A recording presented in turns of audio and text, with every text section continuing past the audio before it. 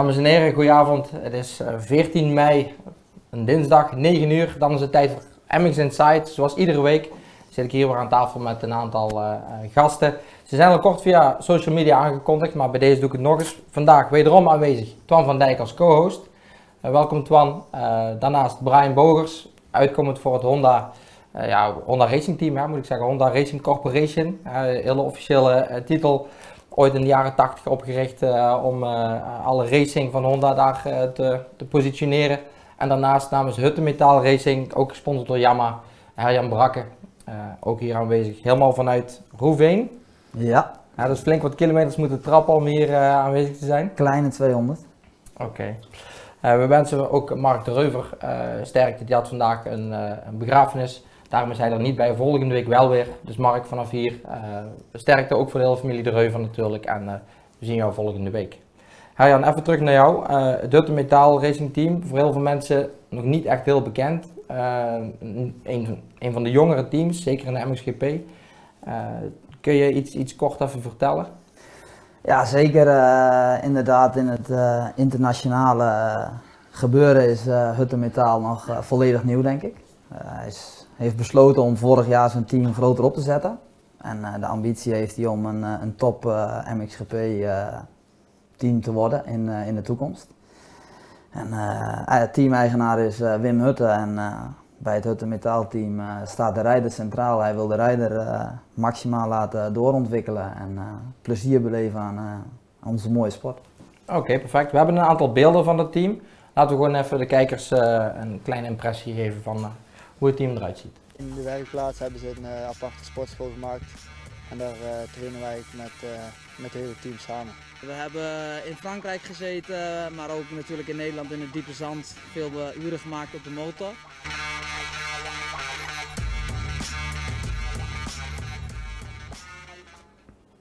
Ja, we hebben wat beelden gezien. Daar komen we dadelijk uitgebreid op terug met Herjan. We zagen al in de sportschool enzovoort echt een team wat heel nauw samenwerkt.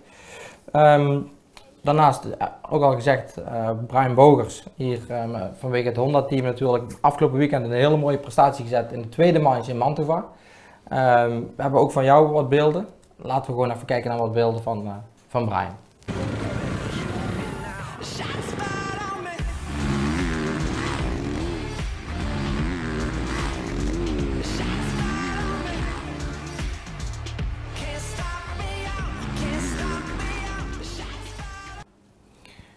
We zagen wat beelden gemaakt in Os. Ik denk toen je daar rondreed, had je niet voor mogelijk gehouden wat er afgelopen weekend gebeurde in de tweede manche, denk ik, Brian. Nee, zeker niet. En ik had het eigenlijk nog lang niet verwacht. Ik had natuurlijk wel gehoopt dat het dit jaar zou gebeuren al. Maar ja, het is nou wel iets sneller gebeurd als wat op de planning stond. Dus dat is alleen maar mooi meegenomen. Nou is het alleen nog dat ik het 2 mandjes achter elkaar moet doen. Om het zomaar even te zeggen tot we ook echt op het podium staan. Nu hebben we een mooie tweede plek, maar uiteindelijk moeten we gewoon op het podium staan natuurlijk. Ja. Maar nee, dat was een goede weekend voor mij. Duidelijk. Ik kreeg direct een vraag binnen en ik heb ook al diverse vragen binnengekregen via social media vooraf. Bij deze een vraag van Remco Lagerwij, die zegt: Brian, nou gefeliciteerd. We waren denk ik als Nederlanders allemaal heel blij dat dit gebeurde. Ook Remco, en hij vraagt: verwacht je dat je dit jaar nog vaker bij de podiumplaatsen kan zitten? Heb jij de confidence boost zeg maar gekregen om dit voor te zetten? Ik heb er wel vertrouwen in. Ik heb een super team achter me staan en die hebben ook alle vertrouwen in mij. Dat is natuurlijk heel belangrijk na zo'n blessure als die ik heb gehad. Dus ik heb er wel alle vertrouwen in om daar sowieso dichtbij bij te komen. En kijk, nu was het natuurlijk modder en zo, maar ik moet zeggen, in Arco, een paar weken van tevoren, had ik een 9e plek. Maar als ik op een 4e plaats had gestart, die rondetijden waren ongeveer hetzelfde. Dus ja, je ziet gewoon hoe belangrijk de start is, want ja, de tijden die zitten gewoon zo dicht bij elkaar. Dat als je gewoon een goede start pakt, dan is het al veel makkelijker om bijvoorbeeld op een podium te komen. Ja. Nou, duidelijk. We komen dadelijk even bij jou terug. Ik wil alle kijkers vragen om de kijkersvragen in te dienen. En ik heb nog wat leuks. We hebben Joël Smets hier in de uitzending gehad. En die had een tour, een factory, ik zal hem zeggen werkplaatstour in Lommel weg te geven. Je kunt dan bij het KTM fabrieksteam achter de schermen gaan kijken, zoals Mats begeleid had. En wij gaan vandaag uit iedereen die via Facebook deze live show deelt, een winnaar kiezen aan het eind van deze show. Dus wil je een keer in Lommel gaan kijken samen met Joël Smets hoe dat daar in zijn werking gaat, dan deel de show via Facebook. En eind van de show maken we bekend of jij een van de winnaars bent. Nou, vergeet je vraag niet in te dienen voor Herjan, voor Brian en ook voor Toine uiteraard. Dan gaan we ze hier in de show stellen. Ook een puntje waar jullie denk ik ook wel blij mee waren afgelopen weekend. Een podium voor Davy Pootjes. Ja, daar kunnen we, jij ook Toine, iedereen met een beetje Nederlands bloed denk ik had dat heel erg gehoopt voor de jongen. We hadden ook een kleine afbeelding daarvan. Dat is afbeelding 2.1. Super hè? Ja, geweldige foto, gemaakt door Gino Maas. Op het juiste moment, op de juiste tijd, het betreden van het podium. Ook iets wat wel al in de lucht hing. Twan, je hebt hem een paar keer zien rijden natuurlijk en een beetje gevolgd. Was dit te verwachten? Ik denk zeker wel. De laatste tijd laat hij goede dingen zien. Natuurlijk het beste is wat hem is overkomen is natuurlijk dat hij met het team, met Mark meetraint. Met FNA zijn toch de topjongens bij de MX2 op dit moment. En daar kan je toch een mooi meetrainen en toch om die snelheid. Kijk, dat is het beste wat er is als je met concurrenten traint die op dat niveau rijden. En dan zie je nu al de vruchten af gaat werpen. Dus, ja. Hij liet natuurlijk in Axel ook al wat dingen zien, dus dat ging ook eigenlijk wel. Dus ik ben benieuwd wat de volgende wedstrijd laten zien. Het is wel mooi, echt. Hij komt ook van een lange weg, hè? Dus hij heeft wat tegenslag gehad, blessures, team als het ware, een soort van gedegradeerd eigenlijk hè, door KTM. Ondergebracht bij de Diga Pro Cross team, een lange weg. Ook jij hebt een lange weg gehad, Brian, daar komen we dadelijk ook nog op terug. Ik vond in ieder geval de moeite waard om hem ook te vragen of dat hij hier aan tafel wil komen. En volgende week zit hij hier samen met Mark en met Frank Rotier om dit hele verhaal even kort door te nemen en terug te blikken op die hele mooie prestatie. En los van wat er dit weekend in Portugal gaat gebeuren, is dat sowieso de moeite om daarop terug te blikken. Gaan we dan ook zeker doen. Afgelopen weekend ook het WK Enduro in Spanje. Zware waterwedstrijd. Ik zie steeds vaker, en dan vroeg ik me af of jij er iets over kan vertellen, Twan, de beta's heel goed in beeld. Dat klopt. Is dat een merk wat we in de gaten moeten houden? Nou, Beta is natuurlijk al jarenlang actief in het wereldkampioenschap Enduro en het Europees kampioenschap. Ik volg dat natuurlijk op de voet. Ze hebben natuurlijk ook goede rijders, maar ja, als je kijkt afgelopen weekend met Brad Freeman, dat is een jonge rijder uit Engeland. Ja, laat toch zijn teammaat, die zit in een, Brad Freeman rijdt in een satellietteam van Boano, dat is een team die wordt gesponsord door Beta. En hij krijgt ondersteuning van de fabriek. Maar Steve Hollekolom, die is eigenlijk de world champion al enkele jaren, die is eigenlijk de man op het moment op de enduro. Maar werd toch geklopt door hem. Ja, en inderdaad, de beta's zijn, die rijden alle beta en dat is 1, 2 en de eerste 2 plaatsen waren beta's, ja. En die fabriek is actief. Ik zie dat natuurlijk met testrijden voor Noppen nu al jaren en ik ben toch regelmatig al daar geweest met testen. En als je ziet wat programma, dus hebben we ook qua motors, ook wat inhoud en ook met in de 2-takt en de 4-takt. Ja, die zijn echt wel goed bezig. Ja. Die willen, je kunt zeggen, ja, KTM en Husqvarna zijn zeg maar leider op dit moment in offroad, dat is al jaren zo. Mm-hmm. Maar daarachter komt toch wel Beta, die daar zijn dan toch heel goed mee bezig om toch een marktaandeel te pakken. Ja, duidelijk. Ik zie ook Yamaha flink aan de weg timmeren in diverse takken. Je bent daarnaast ook nog naast je werk bij Huttenmetaal ook nog testrijder, heb ik begrepen, bij Yamaha. Ook voor de enduro machines of dat niet? Ja, dat klopt. Naast mijn activiteiten voor Huttenmetaal doe ik veel testwerk en ontwikkelingswerk voor Yamaha. Alles wat met offroad te maken heeft, dus inderdaad ook de enduro modellen. Dus ik zit er wel een klein beetje in inderdaad. Dichtbij zitten. Merk jij dat ze daar als het ware op focussen, op die offroad enduro scene, zeg maar? Ja, daar zijn ze wel heel erg mee bezig, maar wat ik ervan opvang en meekrijg is het toch ook wel lastig, de enduro met het kenteken en homologatie hier in Europa. Dat is toch wel best wel een groot probleem.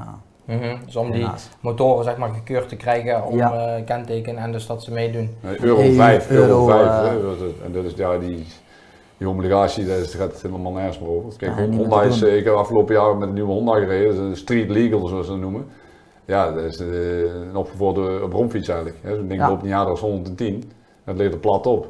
Ja. Maar ja, ze hebben wel een model nog steeds. Ze hebben wel een model. Kijk, Yamaha heeft natuurlijk ook leuke modellen in Enduro, maar ja, er zijn geen type goedkeuringen voor in Nederland helaas. Ze zijn wel hard mee bezig om dat onder controle te krijgen, maar het is niet eenvoudig. Nee, blijkbaar. Nou, wel goed dat ze, ik zie Yamaha als een actief merk. Vorig jaar of 2 jaar daarvoor die 65 erbij. Nu de 85 met een powerval, dus toch ook weer een stukje aansluiting gevonden. Afgelopen weekend zag ik Cas Valk winnen, EK 85. Dus ja, die jongens die kunnen ondanks dat KTM natuurlijk enorm sterk is, toch een weerwoord bieden. Ja, wil toch wel iets zeggen, dus dat is mooi. Yamaha is actief op het moment. Als je kijkt de laatste jaren met teams en ook in de Grand Prix, ze doen best wel veel met ondersteuning. Ja, ze wel echt focussen zich op racing en ze willen zich graag naar buiten brengen en laten zien wat we allemaal hebben. En ik denk dat we goed onderweg zijn. Ja, nou duidelijk. Goed om te zien. Nou, die beta die hebben we dus benoemd. Afgelopen weekend was ook het inbakkampioenschap in Tsjechië. En daar gaat een Belg met de winst ging die daar naar huis. Die staat 4e in de stand. Daar hebben we ook een afbeelding van. Dat is afbeelding 4, eentje verder. Dat is een duo. Stijn Verstrepen, daar wou ik toch even vermelden dat de laaglanders daar weer goed aan de weg timmeren. Helaas was het voor Niels Klein een minder fortuinlijke wedstrijd. Die kwam ten val. Een flinke bestuur aan zijn been. Dus vanaf hier Niels, vriend van de show, beterschap. En ik hoop dat jij er snel weer bij bent. En wat Stijn betreft, de competitie is nog niet over. Dus hij kan zeker nog van zijn 4e positie in de tussenstand opklimmen. Naar MX2 dit?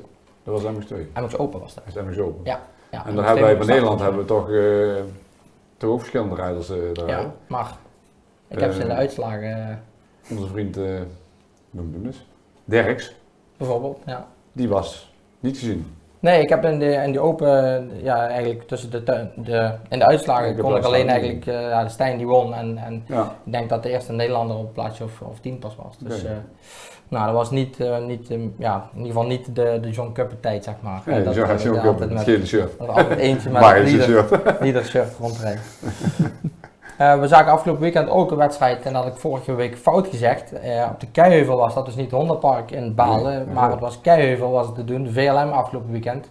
En daar reed een voor ons bekende Ralf Sigmans rond, daar hebben we ook een afbeelding van. Die zocht daar eigenlijk het plezier op in het diepe zand. Ralf is actief bij de strijd voor motocross geweest met zijn verhaal. Over het voorval in Deurne destijds, zo'n 11 jaar geleden. Nou, ik zie Ralf weer plezier hebben in de cross. Zijn kinderen crossen, dus dat is mooi om te zien. En hij was 2 dagen geleden jarig, dus van harte gefeliciteerd. En blijkbaar was het best wel een succes bij de VLM in de Keiheuvel. Ik heb veel mensen gehoord die daar een heel leuke dag hadden, dus ook zeker goed om te doen. We gaan door met het WK zijspan. Ik zag wat spectaculaire beelden en ik denk dat jullie het ook wel gaaf vinden. Ik weet, jullie zijn een keer geweest in het Van der Valk Hotel in Spanje. Zaten jullie toen wel op de selectie, jij was daar, sloot daar aan. Ja. En er was toen ook zijspan. Hij was volgens mij, ding had net zijn, hoe heet die man, die 10-voudig wereldkampioen Daniel Wilmsen. Ja. Die had net zijn 10e titel gehaald en die mocht dan ook mee. Ja. Klopt. Nou, jullie hebben gezien hoe spectaculair het is van heel dichtbij. En dan kwam er een filmpje voorbij. Ja, dit is zeker, nog dollar. Zeker even laten zien. Heb je dat gezien, Brian? Nee. Laat op.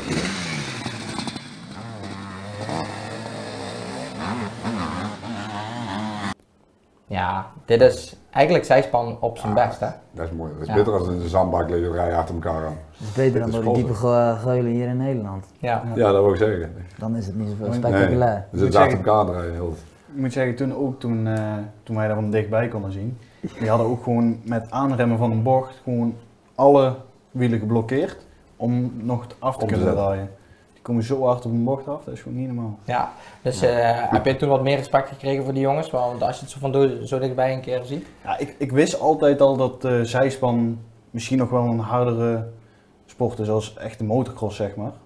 Die verhalen die heb ik altijd gehoord. Maar ja, als je dat zo ziet, wat je allemaal moet doen op zo'n ding, dan krijg je er wel meer respect voor je. Ja. En we zagen ook helaas een onfortuinlijk geval van Kelly de Bruin. Dat is de volgende afbeelding. Dat is het enige meisje in het WK, dat mag ook wel eens benoemd worden. Ze staat best wel een mannetje tussen al die heren.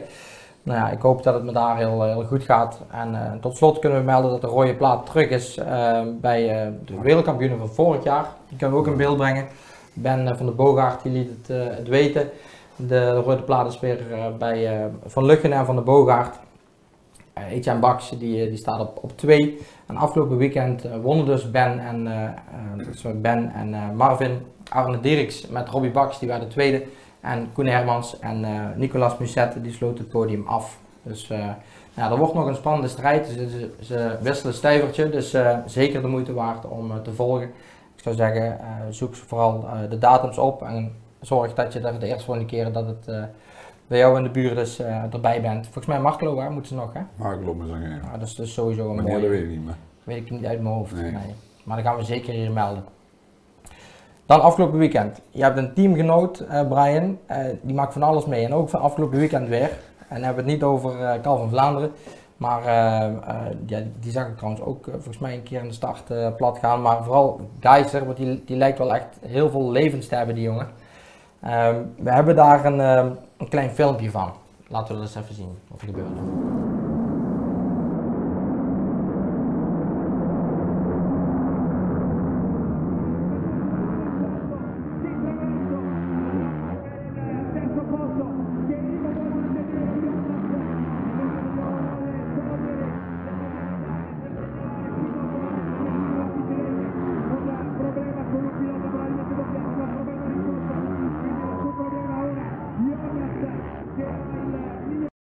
Ja, heftige beelden om te zien. Dit is slow motion, het gaat natuurlijk allemaal heel snel eigenlijk in het echt. Wat krijg je daarvan mee? Is het zo dat wordt hij daar zelf ook ziek van dat hij er vaker af ligt dan gemiddeld? Of kan hij het gewoon niet beter? Is het gewoon bij hem alles of niks? En gaat het dan op het randje? In de MXGP-klasse gaat iedereen op het randje. Het niveau ligt zo hoog. Dat zelfs als je omvalt, dan ga je nog 5 keer over de kop. Om het zo maar even te zeggen. Maar ik weet ook niet wat het met hem is. Maar volgens mij, ik weet niet waar hij voor een bijt eet. Maar ook zo'n val bijvoorbeeld. Bij Honda hebben we alles erop en eraan. Hebben we fysio, alles erbij. En na die eerste manch lag ik dan ook even bij de fysio en dan komt hij ook binnen, maar hij heeft nog geen schrammetje of wat dan ook heeft hij eraan overgehouden. En dat heeft hij eigenlijk heel het jaar nog niet gehad. Als je hem ook ziet bijvoorbeeld in Engeland, daar ging hij er ook echt voor een goeie af. Serieus af, ja. Maar je ziet het, hij stapt op en het volgende rondje kan bij hem gewoon paars weer zijn. Dus, volgende rondje? Bij de eerste beste springbeeld en zet hij hem al weer op. Ja, maar en ook gewoon weer ondersteboven en zo. En, We hebben nog wat foto's daarvan. Laten we even ondertussen even een fotootje zien. Je ziet het zeg maar gebeuren en je ziet daardoor ook wat pech ontstaan voor de mensen achter hem. Dus Van Orenbeek die was ook het haasje zeg maar. Dat was wel vervelend. De volgende foto. Ja, het is echt linker soep, hè. Zeker als hij een keer aan de kant van de ketting en tandwielen valt. Maar ja, het was ook heel glad afgelopen weekend. Ja, en ik denk dat ze daar dat gedeelte van de baan hebben ze natuurlijk heel gereden, de MX2, dus hadden ze wat dichtgegooid. Ja, hij komt daar vol gas in. Ja, dat is,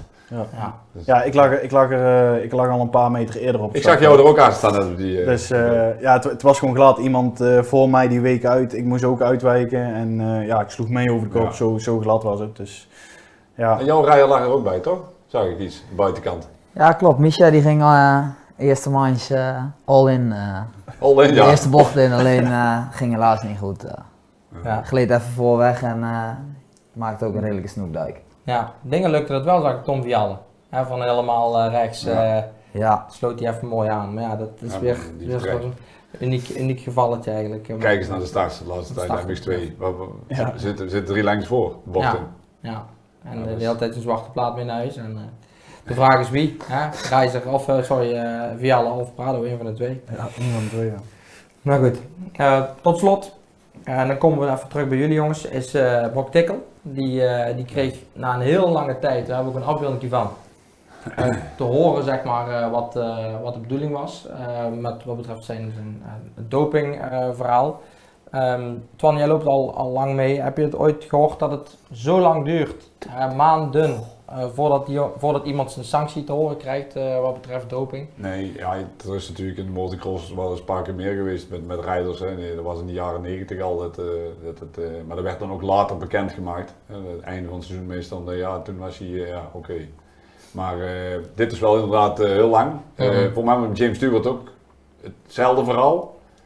Maar hij moet 2 jaar of zo mag je niet rijden. Hij had al een jaar zeg maar niet kunnen rijden. Dus nu moet hij nog een jaar wachten. En dan, tenminste ik heb het even een interview geleerd. Tenminste hij had een filmpje geplaatst op...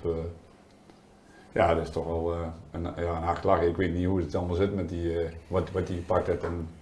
Ja, ik weet ook niet waarom het dan precies zo lang duurt. Dus mocht jij weten hoe zoiets in zijn werk gaat en waarom zoiets zo lang duurt, dan kunnen wij daar dus misschien wat begrip voor opbrengen. Want nu laat je eigenlijk zo'n jongen heel lang in het ongewis. Ja, maar dat heeft wel iets met de EMA en de FIM. Hè? Dus ze rijden ook onder de vlag van de FIM. Dus dat heeft met twee bonden. Of ja. Is het dan zo dat de ene de EMA zegt van wat willen we ermee? En dan zegt de FIM van ik weet niet, wat zeg jij? En dat gaat dan en dat blijft de hele tijd overal een maand liggen. Ik denk dat het zoiets is. Ja. Zal het ook niet zijn dat er vervolgens vecht hij het weer aan en dan komt hij weer met iets en dan wordt dat weer onderzocht en blijft. Ja, maar dat hebben ze gedaan volgens mij. Ze hadden zeg maar aangevochten en werd er afgewezen. En tenminste, zo heb ik het allemaal een beetje gevolgd. Maar, we krijgen nog een kijkersvraag binnen. Van Mike Pierson die vraagt van, klopt het dat Suzuki weer terugkomt in de MXGP met Jackie? Jackie Martens neem ik aan dan. Jullie lopen daar allemaal een beetje rond in het paddock. Zijn dat de geruchten? Er zijn altijd geruchten volgens mij, maar dat Suzuki terugkomt heb ik wel eens een keer horen vallen, maar hoe of wat... Jij Twan? Ja, ik heb al geruchten gehoord. Natuurlijk, ik zit ook dichtbij het vuur, maar van Jackie zelf heb ik er natuurlijk niks van gehoord. Er zijn meer namen genoemd. Maar Suzuki komt zeker terug, dat weet ik zeker. Want dat hebben ze in de jaren 80 gedaan. Ja. En toen zijn ze ook helemaal gestopt. En toen zijn ze een jaar of 2 jaar daarna weer gestart. En zo is het al 2 keer gebeurd. Dus ik weet zeker dat Suzuki terugkomt. Ja, dat zal wel goed zijn. Met wie, dat weten we nog niet. Maar dat wordt denk ik wel snel bekendgemaakt. Ja, en zo'n merk als Beta, of als we nou toch bezig zijn over terugkomst, is dat een merk wat misschien zegt van in duur gaat het goed, daar liggen plannen voor motocross? Of die is gaan dat niet in de motocross. Die gaan niet in de motocross. Die zitten natuurlijk in de trail heel ver in. In de trail zijn ze ook een topmerk. En in de enduro, kijk, in offroad is de afzet voor hun het meeste. De afzet van motoren. In de cross moeten ze eigenlijk weer bewijzen. Ik geloof dat Oscar Vromans is er enkele jaren geleden, toen hij nog reed, met Huub Vorsle bezig geweest met die Beta om te crossen. Dat ging redelijk goed. Maar het blijft toch een enduro motor. Hè? Dus dan... de offset moet je veranderen. Dus de offset is het T-stuk of het frame is een heel andere opbouw. Dus. Ja, dat is vaak wat korter volgens mij. Ja. Nou goed. Mocht er nieuws zijn, dan horen we het hier vast wel. Mocht je nog vragen hebben voor Brian, voor Herjan of voor Twan, dien ze in. Er worden al flink vragen gesteld, ik krijg ze binnen. En als ze bij het onderwerp passen en goed genoeg zijn, dan gaan we ze stellen. Krijg je direct nog iets wat wel een item is. Misschien dat we toch, omdat we het net over Geyser hadden. Rob Indermans die zegt, opvallend ook dat bij Geyser na 6 crashes de klep er nog steeds op zat op de helm. Daar zijn we bij het punt. Ja, de klep. De klep. Heb je iets gemerkt van die nieuwe helm? Ja, de nieuwe helm, zag ik, is dat net iets beter allemaal? Het is allemaal net iets beter. De klep zit er ook op een andere manier op. Dus vandaar dat hij iets minder snel eraf valt. Ja. Wat we ook meestal doen is dat we de knopjes een beetje vastlijmen. Dus dan is het ook al natuurlijk minder snel. Kijk, als hij eraf moet gaan, dan gaat hij toch wel eraf. Ja. Want hij moet natuurlijk niet zo zijn tot onze nek breken. Dus Maar ja, het is wel allemaal veilig, zeg ja, het maar. is voor de veiligheid gemaakt. Hè? Dus je klep eraf met vallen. Hè? En, hebben daar patenten voor nog. Fox. Ja, in het begin was het natuurlijk, we hebben toen elkaar eens een keer gesproken bij een test en toen vertelde het in het begin dat de Geisler er mee. Ja, toen met trainen waaide er al af. Ja, dat was natuurlijk helemaal niet goed. Ja. Maar ja, het is wel een item natuurlijk. Hè. Ben ik meer foto's zonder klep Geisler als met. Maar ja, goed, deze wedstrijd. Ik dacht dat de nieuwe helm integraal zou worden, gewoon. Vizier ervoor. Ja. Dat is toch niet... Nee. Ja, dat is racing. Hè. Ja. Dus ja. Nou goed, de vraag is beantwoord, dus zeker goed dat Fox dat heeft doorontwikkeld en dat het nu stabieler lijkt. Hè? Na de eerste proef die is in ieder geval hij is goed getest, best wel geslaagd. Ja. Wat ik wel zag is dat hij misschien ook wel, hij valt ook niet echt met de klep meer in het zand. Misschien dat hij zijn val erop... Ik heb even meer films zien, maar ik heb een paar op de laatste maand, tweede maand naaide het ook goed af. Hè? Dat die tafelberg, dat je even iets op de stuur ging hangen. Oké. Ja goed, zover ik heb gezien niet, maar ik geloof jou, 100%. Dus, Brian, jij was aan het trainen, even, want je komt ergens vandaan. We hebben afgelopen weekend hele mooie resultaten gezien, maar er gaat nogal wat aan vooraf. Ik heb meer foto's van jou gezien van vorig jaar op bed, op de bank, Omroep Brabant op bezoek. Er was nogal wat aan de hand en dat begon allemaal op een test toen jij volgens mij net aangekondigd was als rijder bij Honda. Toen waren jullie in Italië. In Rome. En Toine, die heeft het eigenlijk een beetje meegemaakt. Vertel eens waar jullie waren. Wel, ja. Vertel eens waar jullie waren en wat er toen gebeurde. Ja, het was niet echt een test zeg maar, van het team uit. Maar het was meer een promotiedag van de nieuwe... press launch van de nieuwe 2.5. De nieuwe CRF 250 werd daar geïntroduceerd voor de pers. Ja. En dus waren de VIP's. Dus, dus het was eigenlijk ook gewoon een hele rustige dag. Want niet wat een of ander, maar de snelheid van de pers die ligt natuurlijk wat sneller. Tuurlijk. En wij reden tussendoor, ja. Dus... en ik moet zeggen, het was de tweede ronde van de tweede sessie, dus we wisten de baan en zo. En het mooie was, Calvin, want we hadden 2 4,5's en 1 2,5. En dan zouden Tim en ik gewoon op de 4,5 rijden en Calvin op de 2,5. Ze zeiden van ja, vind je het goed als ik een keertje op de 4,5 rijd? Dat vind ik wel een keer leuk om te doen. Ik zei ja, geen probleem, dan ga ik nog wel een keer op de 2,5. Nou had ik net het pech dat er bij mij iets fout ging op een oploop. Hoe lang was een tafelbeeld? Ik denk dat die net zo lang was als deze tafel. Ja. Het was echt net voor een bocht. Ja, net voor een bocht ook. Dus er stelde niks voor. Maar ja, ik reed gewoon op het rechtstuk, niks aan de hand. En ik wou voor de tafel, zeg maar, gewoon, want we reden rustig aan, iets gas bijgeven. Ja, in plaats van dat hield de motor ermee op. Ja. Nee. En ik ging meteen voorover. En ja, zo ver voorover dat ik eraf moest springen. Ja, en ik landde. En eigenlijk, ja, gewoon hoe je moet landen. Je landt en je begint te rollen. Ja.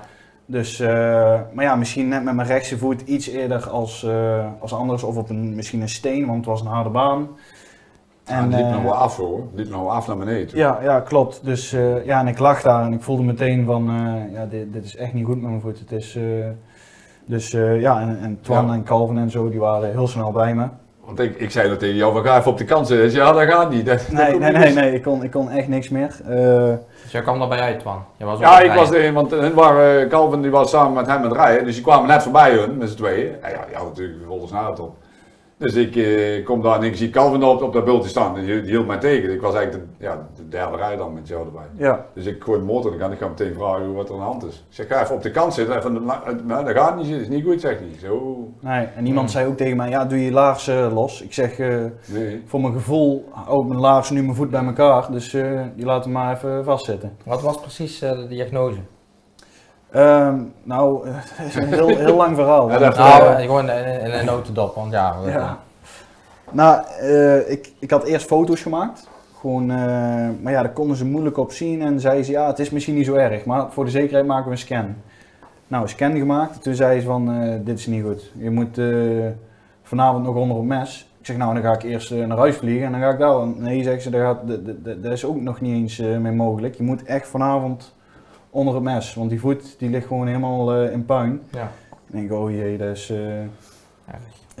echt niet goed, want ondertussen hadden ze ook al mijn laars uitgemaakt, of uitgedaan, zonder open te knippen en zo. Dus ja.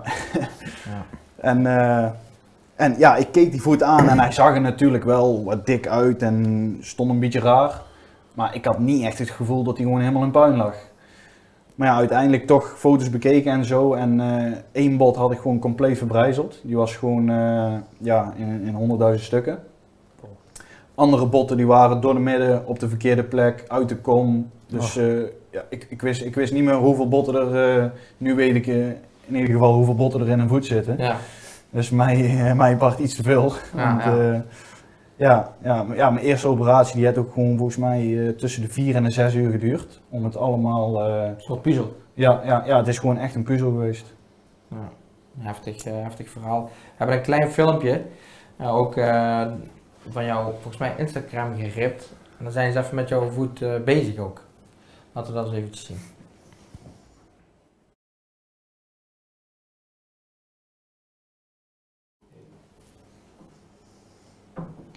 Ja, hier was de pin verwijderd zoals ik het zie.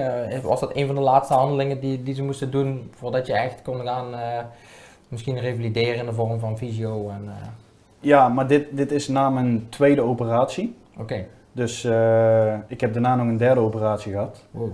Maar in ieder geval, toen dit eruit kwam, toen mocht ik weer langzaamaan beginnen te stappen. Want ja, ik moest gewoon eigenlijk opnieuw leren lopen. En dus dat heb ik gedaan. Eerst met loopgips, toen steeds wat minder zeg maar. Rustig aan stappen met wat krukken erbij, fietsen. En zo eigenlijk alles opgebouwd. En dit was volgens mij na 4 maanden. Na 3 maanden. En na 4 maanden zou ik weer ongeveer mogen rijden. Ja. Dus daar heb ik een maand lang alles opgebouwd. Nou, toen elke keer naar de dokter om te controleren alles. Foto's gemaakt. Ze zeggen, het ziet er allemaal goed uit. Ja. Dus mijn part mag je over 2 weken weer beginnen te rijden. Dus ook echt tot die dag gewacht. Want ik denk, voet... ik wist inmiddels hoe erg het was. Ik denk, ik ga gewoon echt wachten. Het seizoen is toch al bekend voor de helft voorbij. Dus ik heb toch geen haast meer. En toen begonnen mijn rijden, ging allemaal goed. In het begin zonder te springen, helemaal vlakke baan in Arnhem, privé. Dus dat was sowieso mooi tot dat kon natuurlijk. En zo langzaam op gaan bouwen en wat gaan springen, wat harder gaan rijden, wat langer gaan rijden. En dat ging allemaal goed. En na 2 weken ging ik naar Lommel toe en ik had een beetje een zeurende pijn. En ik denk, het is wat stijf. Zo al 4 maanden niet gebruikt, dus dat kan, snap je, dat die wat stijfjes aanvoelt. Dus toch gaan rijden en onder het rijden elke keer pijntjes. Mm-hmm. En toen zat ik weet nog, ik zat in de bus te rusten en voor mijn gevoel zakte ik gewoon door de stoel heen. Ik zeg, we doen vandaag iets minder, want ik had best wel een lang programma erop staan. Ik zeg, we doen nog maar 1 sessie en dan gaan we naar huis, want het voelt niet zo fijn. En 5 minuten verder, ik zeg, ik ga nu naar huis, dit voelt echt niet goed. En toen meteen het ziekenhuis gebeld, want ik denk, een ontsteking erin. Want er zit nog wat ijzer in, wat schroeven en zo. Dus ik zeg tegen het ziekenhuis, ik denk dat ik een ontsteking heb. Oh, kom maar langs, zeggen ze, en doen we even bloed controleren en een foto maken. En een half uur later kwamen ze bij mij zeggen van... we hebben die foto bekeken en geen ontsteking. Ik denk, dat is mooi. Maar hij is opnieuw gebroken. Oh. Ik denk, dat meen je niet. Ik zeg, hoe dan? Ik ben niet gevallen, ik heb niks geks gedaan. Maar uiteindelijk was dat bot, dat was zo erg verbrijzeld. Dat hebben ze wel bij elkaar gemaakt. Maar die haarscheurtjes aan de binnenkant hebben er gezeten en dat is nooit 100% sterk meer geweest. Ja. Dus toen komt het verhaal met de derde operatie. En... toen zei ze tegen mij van je moet nog een keer op terugkomen, want je gaat nog een operatie nodig hebben. Ik denk shit. Tuurlijk, je wil door. Ja, weer een tegenslag. En hoe lang heeft het daarna nog geduurd, na de volgende operatie, voordat je weer kon rijden? Ik zat op 4 maanden en na 10 maanden kon ik weer beginnen, dus 6 maanden. En dat is, wanneer was jouw eerste rijdag weer? Net voor Assen denk ik. Ja, 3 weken voor Assen. Toen heb je ook meegedaan hè, in Assen gewoon. Ja, klopt. 3 weken voor Assen mocht ik weer rijden. En ik zeg, ik belde het team op, ik zeg, ik rij Assen mee. En iedereen tegen wie ik dat zei, die verklaarde me natuurlijk voor gek, want ik had nog maar 3 weken en 10 maanden bijna niet gereden. Ja. Maar je bent natuurlijk, ja, je hebt zeg maar een soort vuur in je zitten. En bij mij was die vlam zo groot geworden. Ja, constant. Ja, die stond gewoon vol open, dus ik had zoveel adrenaline natuurlijk. Dus normaal je binnen 3 weken kan je nooit fit. Ja, dat weet jij natuurlijk ook wel, een van de betere. En dus ja, een beetje getest met het team. Vering natuurlijk wat zachter gezet, want anders had ik na 2 ronden Ging niet vanzelf die sessies vooraf, hè? Nee.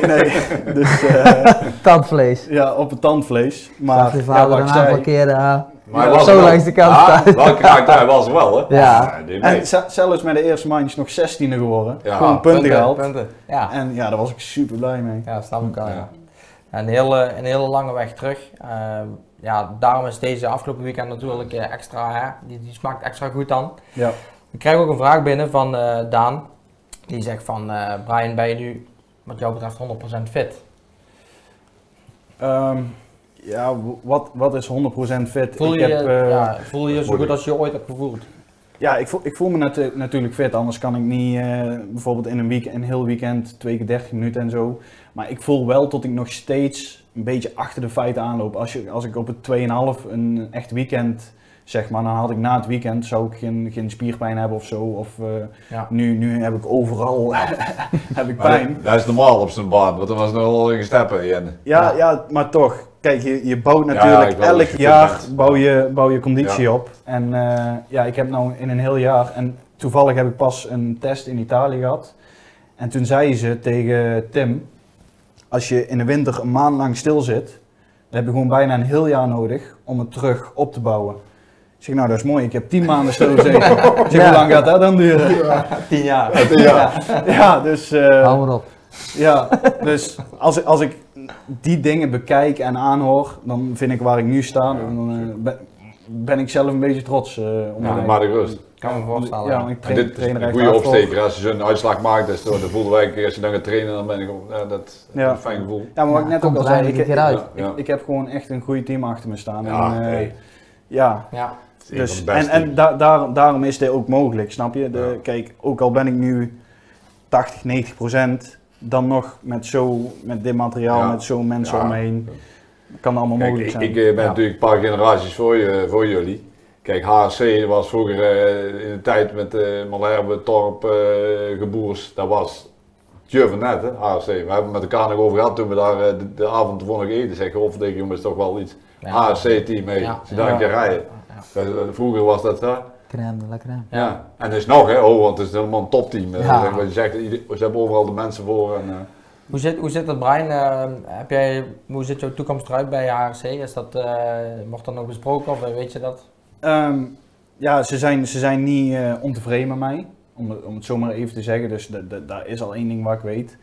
Maar om echt te kunnen zeggen tot ik toekomst heb, ja, dat is natuurlijk nog onzeker. Kijk, als ik af en toe nog zo'n uitslagen kan rijden, ja, dan zal er zeker wel een toekomst in zitten bij HRC of een ander team. Mm-hmm. Maar ja, die uitslagen, uiteindelijk is het allemaal zakelijk natuurlijk. En staat er niks op papier, ja, dan is het resultaat. Hoe hard het ook is. Hoe oud ben je nu? 22.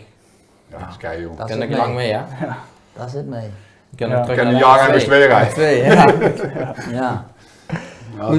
Hoe zit dat bij jullie, Herjan? Hebben jullie lange termijn afspraken met die jongens? Of is het per seizoen of hoe wordt dat bekeken? Op dit moment is het per seizoen gewoon 1 jaar contract of 1 seizoen. Ik zag Sven van der Meer de afgelopen weekend 2 keer punten pakken. Ja, dat klopt. En geen tijdstraf. Dus zoals in Valkenswaard, want dat was eigenlijk gewoon zuur. Hè? Ik bedoel, heel mooie resultaten gereden in Valkenswaard en dan toch nog, volgens mij net buiten de punten worden gezet. Dus is het dan extra sfeervol binnen het team als er zo wordt gepresteerd? Nou ja, je moet gewoon realistisch zijn. De jongens die wij hebben, die rijden in de hoogste klasse in de wereld zo'n beetje. En die 2 Nederlandse jongens die moeten blij zijn met alle punten die ze halen. En daar moeten ze in geloven. Dus als Sven dan na 1 week op de motor, 3 sessies, 3 keer na een middenhandsbeentje breken en een vinger en pakt 8 punten. Ja, dan kun je niet meer dan heel erg tevreden zijn. Ja. Ik heb je zelf zien rijden bij bijvoorbeeld het JK Racing Team, ook op Yamaha toen. ja, ook wisselende weekenden toen. En natuurlijk ook bijvoorbeeld een Lierop volgens mij een keer een 8e plaats. MXGP en ook hele mooie dingen bereikt natuurlijk. Die tijd van toen en wat je toen hebt opgedaan als rijder. Ja, laat je dat ook weten aan jouw rijders nu, van hoe daarmee om te gaan met die toch wel misschien wisselende resultaten. Het is moeilijk. Ja. Weet je, het is als je op MXGP niveau mee wil doen, dan moet je natuurlijk, je moet gewoon oogkleppen opzetten en je moet er vol voor gaan. En dan kun je heel veel bereiken. En wanneer het komt weet je niet. Zoals je maar nu naar Brian kijkt, die wordt -2. En dat komt alleen maar door keihard te trainen en in jezelf te geloven en uiteraard de juiste mensen achter je te hebben staan. En dat is iets wat ik ook geleerd heb van mijn carrière. Ik heb het met de mogelijkheden die ik had, heb ik in ieder geval, ik denk, alles uitgehaald. Ik heb veel blessures gehad, maar ik heb ook mooie dingen gehad. Mm-hmm. En dat neem je mee naar die jongens toe en niet dat ze het zo moeten doen zoals ik het heb gedaan. Maar dat ze het zo moeten doen waar ik fouten mee heb gemaakt, dat hun die niet maken. Ja. En dat is een leuke uitdaging, denk ik. Ja, lijkt me ook. Een van de vragen die ik kreeg, dat was wel een leuke, dat wist ik niet. Van Julian Bruins, die vraagt hoe vaak trainen jullie op het circuit bij Huttenmetaal? Dus blijkbaar hebben jullie misschien een klein privécircuitje of zo. Omtrek. Ja, het Huttenmetaal, het bedrijf van de team-eigenaar, is behoorlijk groot. En hij heeft er ook nog een stuk bouwgrond naast liggen met opgespoten zand. En daar hebben we deze winter een baantje in laten schuiven. En dat lag er eigenlijk ook altijd al wel een beetje. En ja, daar maakten we eigenlijk alleen gebruik van als het nergens te doen was. Of dat we even wat moesten testen. Of als we gingen starttrainen, dan zitten we daar. Maar het is niet zo dat we daar ook nu alle circuits open zijn, ook nog wekelijks zitten of zo. Nee, maar goed, het lijkt me wel handig in de buurt. Wat ik ook nog krijg als vraag hier live van Herjan Jonkeren, die vraagt: Herjan, zien we jou nog ooit terug in de competitie? Bijvoorbeeld, net als Mike Kras, in de EK tweetakklasse? Nooit. Nooit? Never. Oké, dus dat is gewoon klaar. Want ik zie veel te druk. Je hebt veel te druk, man. Dat ken niet. Ja, ik heb een heel ander leven nu en vorig jaar nog de ambitie gehad. Ik denk, ik doe de Red Bull Knockout mee en ik bereid me een beetje voor en ik mag wel graag trainen. En dat vind ik gewoon leuk. En ik denk, doen we de Knockout, lekker onzichtbaar, gewoon een hoog startnummer. Ja, ik wist dat niet. Alleen in de strandrace in Lemmer voorafgaande denk ik, doe ik ook even mee. Alleen, daar schoot mijn schouder uit de kom, nog nooit eerder gehad. Maar goed, dat gebeurde toch. Vervolgens de Red Bull Knockout meedoen en na 2 bochten word ik aangereden. Ik krijg een voetsteun in mijn linkerbeen. Met een diepe vleeswond dat gevallig. Dan denk ik van, volgens mij is het gewoon het competitiegebeuren is niet meer weggelegd voor mij. En ik ga lekker mijn werkzaamheden ga ik me op focussen. En, ja, het zal wel. Goed geweest. Ja. Ik krijg toch nog een vraag binnen van Hans Jozefs, maar ik denk dat het net al beantwoord is. Een rally zoals Dakar, ook niks voor jou? Ja, dat is niet voor jou. Misschien in de auto. Misschien in de auto. Nee, dat is ook sowieso niks voor mij. Nee. Ik vind dat levensgevaarlijk. Ja, je bent ook niet zo van die route. Nee, gewoon zo'n gravelpad afgaan en dan toch ergens een steen liggen of iets. Ja. Dan pak je. Adrie van Beveren 2 jaar geleden al. Dan denk je dat je op rozen zit en dan toch even... Toch net een steentje niet gezien. Nee, doen we gewoon niet. Doen we gewoon niet. Beter, nou, gewoon duidelijk. Voor jou had ik ook nog wat vragen, Brian. Vooral ook van de gasten die via social media ons volgen. Hoe rijdt nou zo'n Factory Honda? Krijg ik hier van Dimas 92. Hoe rijdt dat nou? Want je hebt heel lang KTM gereden natuurlijk, hè? Ja, ik heb heel mijn leven KTM gereden. Heel even op de 85 keer Suzuki. Gas. En Duro, hè. En Tral. Wat toen de 65 toch? Ja, 65, ja. Ja, weet ik nog wel. Nee, maar als je dan op zo'n Honda stapt, vooral... kijk, ik heb in het begin even 2-3 weken zat ik volgens mij op de Honda voordat ik mijn bestuur kreeg. En dan, dat vergeet je een beetje, zeg maar. Dus na die 10 maanden stap je eigenlijk opnieuw op de Honda. En ik moet zeggen, tot de dag van vandaag moet ik nog steeds heel af en toe wennen. Want ja, dan stap ik op en KTM is natuurlijk gewoon een super fijne motor. Maar ja, een Honda die stuurt net iets anders, voelt net iets anders aan. En, Beter? Ja, wel beter denk ik, ja. Of gewoon anders? Ja, beter, anders. Ja, je gaat hier niet zeggen dat je... Nee, kan ik natuurlijk niet zeggen. Ja, maar, ja, weet je, en het is natuurlijk een fabrieksmotor. Ik denk dat in het paddock alle fabrieksmotors goed zijn. Ja. Of het nou Kawasaki is, als Suzuki terugkomt of wat dan ook voor motor. Die zijn gewoon allemaal goed. Dus. Kun je die motor nou ook naar je eigen hand zetten? Of is het van dit product krijg je? Hier moet je het mee doen? Nee. We hebben allemaal kunnen we gewoon zeggen precies wat we willen. Bijvoorbeeld Calvin, zijn voetsteunen, die zijn iets lager omdat hij natuurlijk hele lange benen heeft. Ik heb een andere koppeling, hendel, omdat die zat tegen mijn vinger aan te tikken en kreeg last van mijn vinger. Dus ik zeg ja, ik moet een andere koppeling hendel. Geen probleem. Volgende dag had ik een nieuwe koppelingshendel. Ja. Dus nee, het is, als ik tegen die Japanners zeg maar ik wil mijn voorwiel achterin hebben, dan zal ze even raar staan te kijken, maar als ik dat wil testen dan gebeurt het. Rijden is geen probleem. Nee, inderdaad. Als de uitslag gewoon daar is. Good question, next. Ja. Nee, het is gewoon super voor elkaar. Het is, niks is onmogelijk om het zo maar te zeggen. Duidelijk. HSF is ook heel actief. Die is eigenlijk met jou, HSF Logistics, die is met jou meegegaan naar het team. Hebben die ook, zijn die ook heel tevreden? Gaat dat ook nog, is dat dan een relatie die nog lang overeind blijft, denk je? Of vindt het allemaal wat, hadden ze liever een eigen team als ze nou terugkijken op de move die ze hebben gemaakt? Ja, het is een beetje moeilijk, een beetje moeilijk verhaal. Want als je ziet Simon van HSF, die deed het puur uit hobby, het team. En als je dan van je hobby, als je daarvan stress een beetje gaat krijgen, dan is het niet meer leuk. Dus in zijn geval is hij nou gewoon een team gaan sponsoren. Ik geef hem natuurlijk groot gelijk, want hij heeft dezelfde reclame als wat hij had. Plus veel minder stress. Hij boekt een ticket, hij komt lekker even een weekendje naar de cross kijken, om het zo maar te zeggen. Ja. En dat was van tevoren niet. Dus, maar ik moet zeggen, HSF, dat was gewoon een topteam. Dat was zeg maar gewoon echt een familie, allemaal Nederlandse mensen. Dus daar voelde ik mij ook gewoon echt heel thuis. Ja, dus dat allebei zijn charmes, zeg maar. Hey, duidelijk. We hadden nog wel wat vragen. Die heb ik al gevraagd. Deze heb ik al gevraagd. Duidelijk. Oh ja, nummer 189. Waarom is dat? Die vraag die kreeg ik van Storm 245. Hoe kom je aan het nummer? Vroeger keek ik natuurlijk allemaal op tegen alle andere mannen. Toen natuurlijk ook tegen Jeremy van Horenbeek. En 89, dat vond ik een super mooi nummer. Dus toen naar de KNV gebeld. Ik zeg ik wil ook met nummer 89 rijden. Nou, toen ging ik EK's rijden. Ja, dat kan niet, je moet boven de 100. Nou, is goed, dan maken we er 189 van. En zo is de 189 gewoon. En nou rij je tegen hem? Ja, rijd ik tegen hem. Hey, goed, ik krijg nog een vraag binnen van Daan, ook een technische vraag.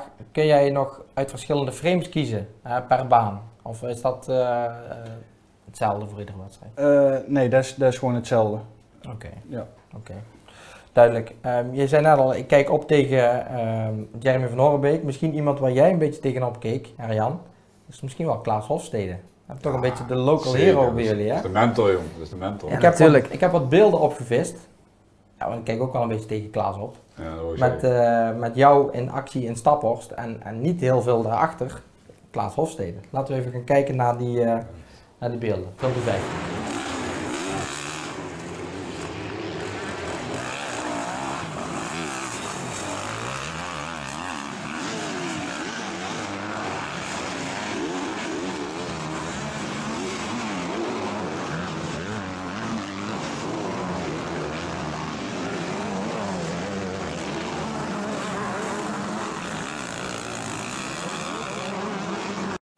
Ja, we zien jou op het laatst ook een foutje maken, Herjan. Je springt het spoortje over. Jij was gewoon bang dat Klaas naderde. Ja, inderdaad. Ik natuurlijk, denk, ik maak plaats voor Klaas. Ja. Nou ja, Klaas is natuurlijk wel iemand geweest waar ik heel veel aan heb gehad. Ik ben vanuit de jeugd gekomen. Ik kom van oorsprong uit Staphorst en het ligt de zondag vrij gevoelig. Klaas heeft het had het toen allemaal al meegemaakt. Ja. Heeft mij op sleeptouw genomen. Heeft mij de eerste fijne kneepjes geleerd. En dus daar ben ik hem wel heel erg dankbaar voor. En, het is echt iemand die gigantisch van de cross houdt. Cross zelf nog steeds. Dus, dat Hij rijdt wel fijn in de klas nou. ik denk dat er veel mensen wel respect voor Klaas hebben. Ja. Rijdt hij met een 125? Ja, hij is 150. Hij rijdt de 150 Cup klasses. Ja, en dan rijdt hij tegen jongens van 14 jaar. Hij is 50 jaar, hè? Ja, knap. Hij is van mij trouwens, leuk om te zeggen. Wij zijn samen inter geworden in 87. Toen we de nationale hebben, in 87 zijn we samen inter geworden met Klaas. Nee, dat is knap hoor, dat hij nou nog steeds competitie en met die jongens aangaat. Hij was voor mijn laatste, was hij 2 of zo? Ja. Hij doet gewoon nog mee, hij is super fanatiek. Ik hoop hem zeker iedere keer ook aan tafel te hebben. En, dat is de moeite waard. Ja, dat we ook zeker genoemd hebben. Als hij 400 kilometer wil rijden natuurlijk. Ja, maar ja. Dat doe jij toch ook? Ja, tuurlijk. Alles jong voor jou in GP. Ja. Ik weet nog dat jij toen bij de jeugd reed. En met Tim Tiemsje en Johnny Bosmans. En dat was eigenlijk een van de eerste keren dat ik jou heb zien rijden. En toen in Deurne, kan ik me herinneren, een wedstrijdje. Ja. Daar ging het om. Ja, en finale wedstrijd. Reuzel en weet ik veel, dat soort wedstrijden. Toen was het nog AMB, hè, de jeugd. Ja, heb je dat nog meegemaakt, AMB in de jeugd? Bosman was ik fan van. Ja, echt? Ja. Zo niet. Echt waar. Bosmans, ja. Ja, die won in Reuzel en ik stond daar als klein manneke te kijken. Ja. Die was was een mooie tijd, hè. Mooi, Dus, grote concurrent van mij in de nationale. Ja. Ja, het is een leuke tijd om op terug te kijken. Hoe zie jij je toekomst? Heb je zelf wel een meerjarige overeenkomst bij Hutten? Is het zo dat jij, mag je ook de jeugd uitzoeken die in de toekomst het team gaat vullen? Nou ja, we zijn wel, ik heb een contract per jaar, maar we hebben wel de uitspraak gedaan dat we voor een aantal jaren iets op willen bouwen en dat we samen het team willen laten groeien.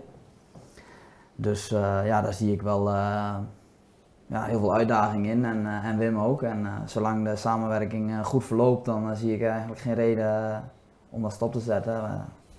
Dus dat is zeker wel de bedoeling dat we verder gaan en dat we doorgroeien. Zoals je nu ziet, nu wordt er over het team gesproken en ik hoop dat het binnen een paar jaar een vaste waarde is. En dat ze denken van, voor dat team willen we graag rijden. Ja. Bogers bijvoorbeeld. De dingen, ik had het met Mark erover, ook over Dave Koijker. Ook een jongen die jij, ik zag jullie laatst in de auto zitten richting volgens mij Frankrijk jullie trainen. Saint-Jean, is dat een jongen die ook via het team een beetje in de gaten wordt gehouden? Of? Dave Koijker is een jochie bij mij uit het dorp. En daar kijk ik al een beetje, of die help ik een beetje vooruit al vanaf dat hij een kleine jongen was. En die rijdt nu 125, wordt ondersteund door Yamaha Europa. Vanaf vorig jaar dat hij op de 85 reed al. En die zit niet in het Hutten-team. Die staat er los daarvan, maar ik heb wel de afspraak gemaakt. Ik begeleid het Hutten-team en de Koikertjes. Hij heeft ook nog een broertje. Ja. Die mogen daar bij aansluiten, omdat dat vrij goed aansluit, zeg maar. Dat klikt goed. Ja. Nou, mooi om te zien. De jongens doen het goed, hè. Dus ook een, toch wel verdienste van jou, mag ik dan zeggen. Dus goed bezig daarmee. Heren, we hebben voor de mensen die de show hebben gedeeld via Facebook, die maken kans op een tour bij KTM. Bij het KTM fabrieksteam, de werkplaats in Lommel, onder leiding van Joël Smets. De winnaar van al die deelacties, die wordt aan het einde van de show getrokken. Dus dat moet ik niet vergeten. Je hebt ook iets meegenomen, Herjan. Ik wou dat ook aanbieden aan iemand die de show deelt. Wat heb je meegenomen? Laat eens zien. Ik heb een heel mooi Paddock Blue Yamaha. Misschien kunnen we even gewoon, dat je me even, zoiets, ja. Polootje meegenomen. Eigenlijk wat jij aan hebt, alleen dan zonder van Hutten metaal. Ja. Maatje L, dus mocht je hem willen winnen, deel de live show en dan maak je kans op deze polo. En Brian, wat heb jij bij? Ja, ik heb het shirt van vorig weekend bij, of van afgelopen weekend. En ja, daar gaan we... Mooi een tweede plaats, hè? Tweede Ja, plaats. mooi tweede plaats. Dus, Hebben we wel gruwelijk gewassen. ja, hij is goed schoon geworden. Ja. Dus, Wij reden ook lang... hij ruikt zelfs goed, dus, Oké, nou. dus ja, die gaan we mooi verloten. Ja, perfect. Op het moment dat je dus deze show deelt, maak je kans om op een van de 3 prijzen die we in dit geval verloten, dus het shirtje van Brian van afgelopen weekend, de polo via Herjan en de rondleiding bij KTM Fabrieksteam. Dus ik denk hele mooie prijzen om te winnen. Heren, we gaan even naar de poll van afgelopen week. Dat is afbeelding 16.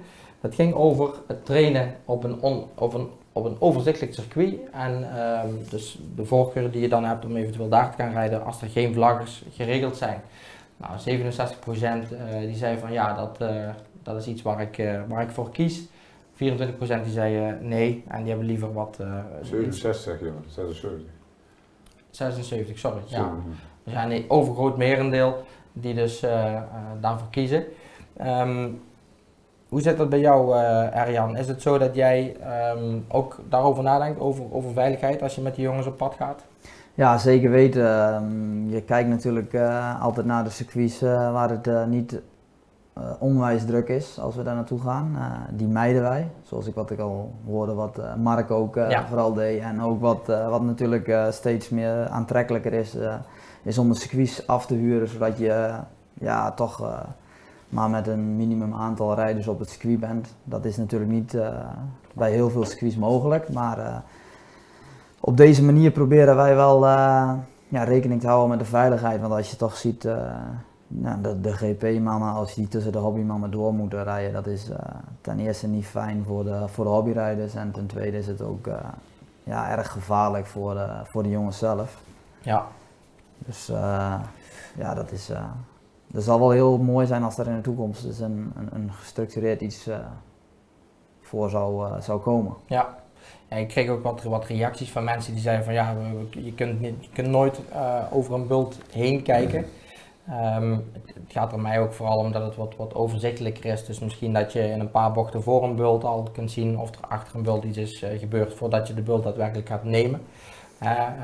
Hoe kijk jij daar tegenaan, Brian? Heb je vaak last van het zoeken van een juiste trainingslocatie? Of is dat voor jullie makkelijker omdat er misschien budget is om de circuits af te huren?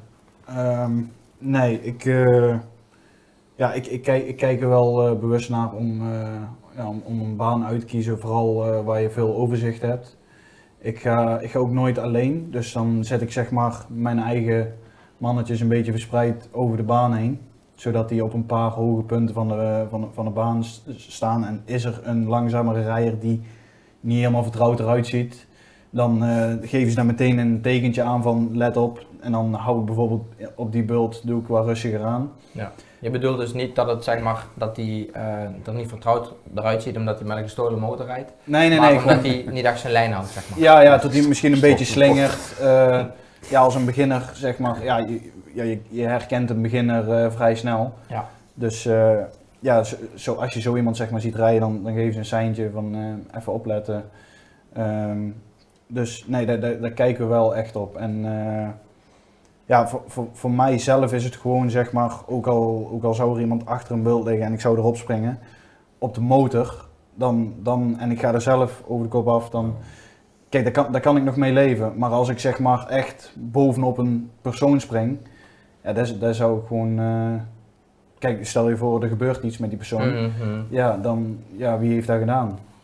Je zou daar een heel erg schuldgevoel over hebben. Dat weet zeker. Je van jezelf al eigenlijk. Ja, zeker. Dus daarom doen wij zeg maar sowieso veiligheid zeg maar voorop voor de banen, overzicht.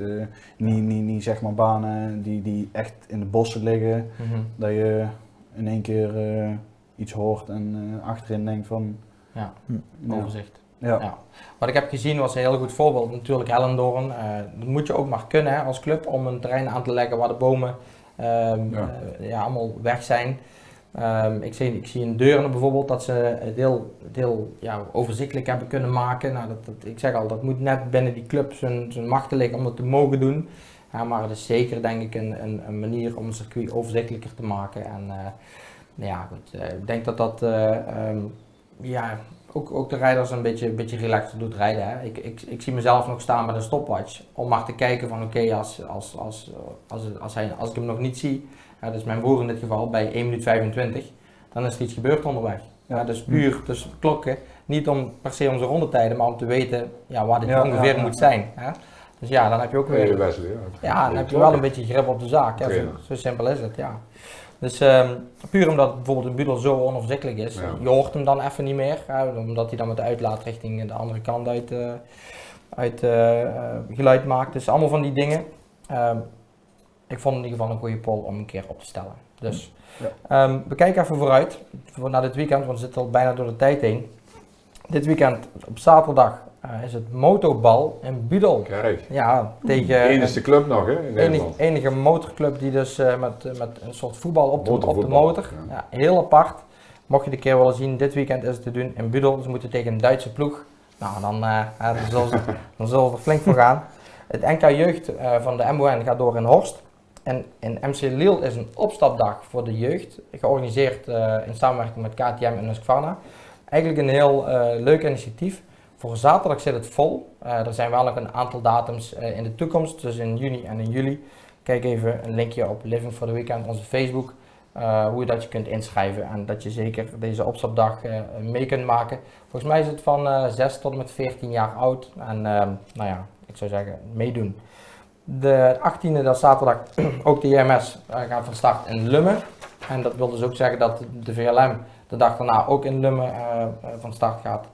Het NK motocross van de MON voor de volwassenen, helaas zonder Niels de Klein, dus nogmaals beterschap jongen, is in Boekel.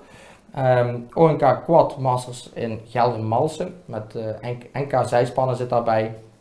En 2 categorieën quads. ONK in Harfsen, 85, 125, 250 en 500. En volgens mij Klaas, de Cup 125, die moeten dit weekend in Eersel. Samen met de 50cc, 65, 85 klein. En dan de Cup 125 met Klaas Hofstede, hou hem in de gaten, en de 250. Dan heb ik ook gezien het ONK Trial. Moeten we ook ergens een keer iemand uitnodigen hier aan tafel die wat heeft getriald. Volgens mij heeft Van de Goorberg een beetje getriald. Ja, Jurgen van de Goorberg is begonnen met trial natuurlijk samen met zijn broer in die tijd. Hij praat over lang, hè, want daarna zijn ze gaan racen. Ja.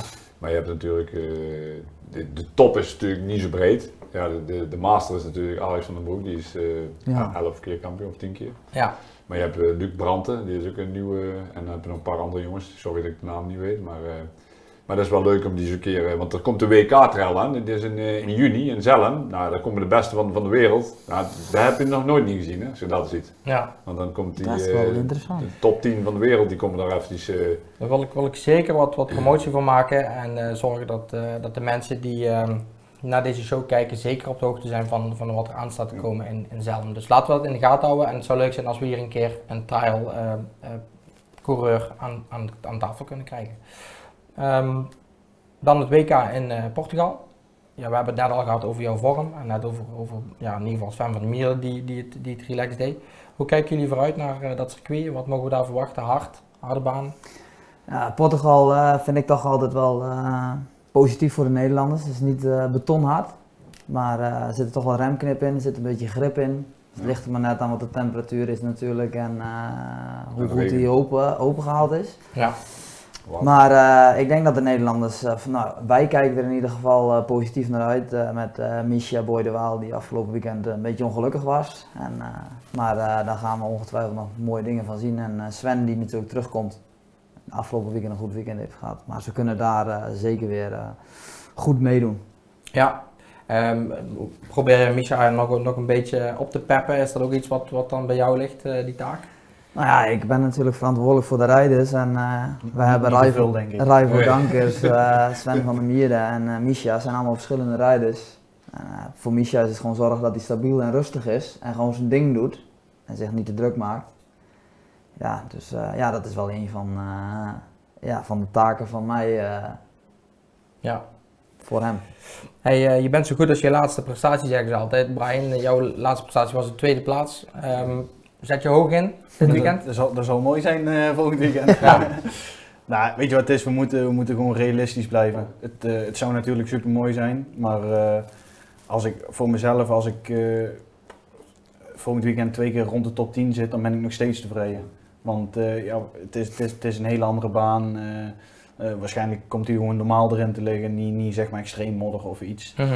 Dus dan worden de kansen zeg maar gewoon voor iedereen weer goed. Maar wat mijn doel is gewoon een goede start pakken en meeknallen. Ja, ik hoop dat dat erin zit. Start zijn het belangrijkste. Ja. Dat is misschien Peters het. Ja. Sleutel. Ja, dat is de sleutel. Ja. Wat je zei in Arco, die wedstrijd, Ja. de snelheid was gewoon goed. En dan weer zegt, staat je op 3 of 4.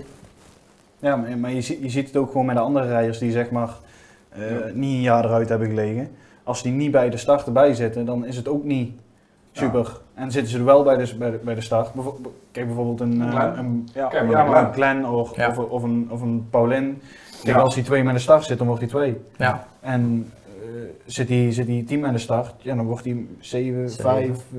Ja. Snap je? Dus het niveau is gewoon heel hoog. Duidelijk. Train je er veel op? Start? Ja. Ja, op de roosterdag. Het is gewoon heel belangrijk. Dus elke dag als ik sprints ga doen, dan ligt er gewoon zo'n hekje in de bus. Tuurlijk. Ja, dan moet ook maar net allemaal, als je die middelen hebt, ik zou zeggen, maak er gebruik van. Even wat te zeggen, de Teun, oftewel de Tony. Ja. Kijk maar even op het lijstje, hoe dik is hij al daar het eerste bochtje geschoven. Ja. Dat is ongelooflijk, hè. Ook en dat is een sterkte, want afgelopen weekend weer, hè. Vertrekken, kom staat, je ziet er nu meer terug, hè. Moeilijk voor de competitie om dat te accepteren, maar het zij zo. Ja. En heb ik nog Herlings, wanneer? Geen idee. Hij was er van de week in trainen, eigenlijk in Overloon van het weekend. Frankrijk.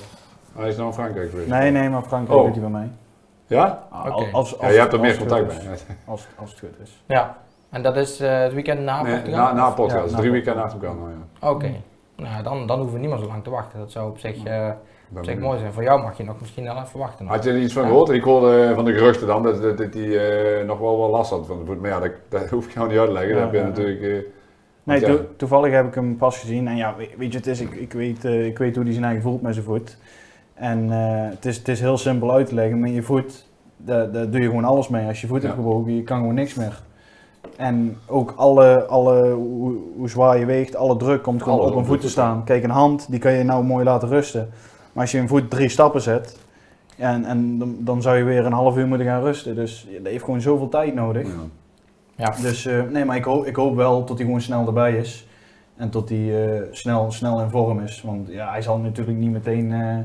meeknallen. Ja. Dat had hij allemaal altijd wel laten zien, toch? Het is en blijft Jeffrey Herlings. Ja. Maar misschien in een klein hoekje hoop ik dat hij niet meteen meeknalt. Ja. Anders speelt jou weer op plaats. Nee, maar dan stelt mijn voet weer niks voor. Zo.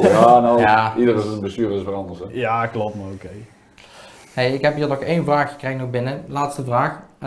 Zouden Cairoli en Prado iets op de motors hebben waardoor ze altijd kopstart hebben? Dus een soort launch control of traction control of iets? Of ga je er net binnen? Het sterkste punt, want ik heb met die motoren gereden naar Assen. Dus 2 dagen naar Assen. Maar het sterkste punt van die motoren is gewoon, kijk, natuurlijk Herlings zit weer hetzelfde, die rijdt ook KTM, maar de elektronica is zo goed. Ja? De gasrespons en alles bij elkaar natuurlijk. Cairoli en Prado, die zijn altijd al goed geweest met start. Vroeger Prado met de 85 ook al, Cairoli reed vroeger met die Maas ook met de start erbij. Ja. Maar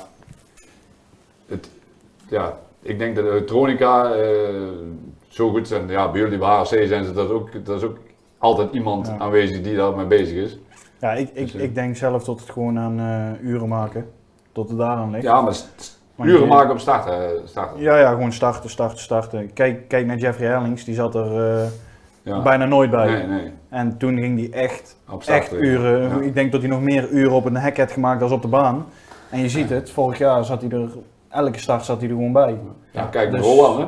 Rowan de laatste tijd, afgelopen weekend heb ik dan de starts niet gezien, maar de laatste 3 wedstrijden die hij zit er eigenlijk wel bij. En dat was eerst ook nooit. Verschil is natuurlijk... Op die mat is het altijd hetzelfde, dus het is ook zeer goed te trainen. Maar het is wel moeilijk om altijd hetzelfde te doen. Ja. Altijd hetzelfde aan te rijden, zeg maar. Dat maakt het moeilijk, ook al is het altijd hetzelfde. Ja, maar ja, dat, Kijk, met een zandsportje en dan is gewoon gas geven. En, ja. Trekt ze naar de spoor in. ja, maar toch is nou met koppeling, Ja, houding. precies, met allemaal precies ook. Ja. Trainen jullie ook op de mat, neem ik aan? Ja, heel veel. Ja. Nou goed, dan kan het daar in ieder geval niet aan liggen. En ik zou zeggen, succes met aankomend weekend. Ik sluit deze show af met de prijswinnaars bekend te maken. Ik heb even door de lijst van mensen die het hebben gedeeld gescrolld. En ik ben gekomen tot de winnaars Calvin te Vaarwerk. Die gaat naar huis met, laat ik nog maar een keer zien, het polootje van, ik vind het ook wel een chique polo van Yamaha. Dus bedankt voor het meenemen, Herjan. Die komt naar Calvin te Vaarwerk. Brian Kersten, die wint het shirt. Laat nog maar een keer zien. Je zult het maar winnen. Hè? Ja, Het shirt van afgelopen weekend van Brian, ook een heel gaaf item. Golden of jaloers. Colin ja. En tot slot Arno van Miechem, die gaat met Joël Smets een middag op pad bij het KTM Factory Team. Die gaat daar eens kijken hoe alles blinkt. Dus heren, als jullie een mailtje willen sturen naar info@livingfortheweekend.mx, dan gaan we zorgen dat de prijzen bij jullie komen. Dus dat gezegd hebbende, sluit ik dus deze uitzending af. Ik zou zeggen, heren, bedankt voor het komen. We zitten zwaar door de tijd heen. Ja. Willen jullie de show terugkijken? Dat kan op YouTube en op onze Facebook. In kleine stukjes komt die ook op Instagram te staan. Een soort van highlights. En tot slot de podcast op Spotify. Volgende week dan zijn wij terug met Frank Rotier. Hij is wedstrijdleider bij de KNV. En misschien dat hij nog wel wat meer functies heeft. Mocht er reeds een andere wedstrijdleider zijn. Actief in ieder geval achter de scherm bij de KNV. David Pootjes, die komt vertellen over zijn eerste podium in de MX2-klasse. En Mark de Reuver, die is terug van weg geweest en met alle nieuws uit Portugal. En dus, ik ben al deze keer dan niet. Nou ja, Twan, jij bedankt. Ik hoop jou in ieder geval nog een keer aan tafel, en het geldt voor jullie ook, nog een keer aan tafel te mogen ontvangen in de toekomst. En ik zou zeggen, tot zover. Tot volgende week, 9 uur.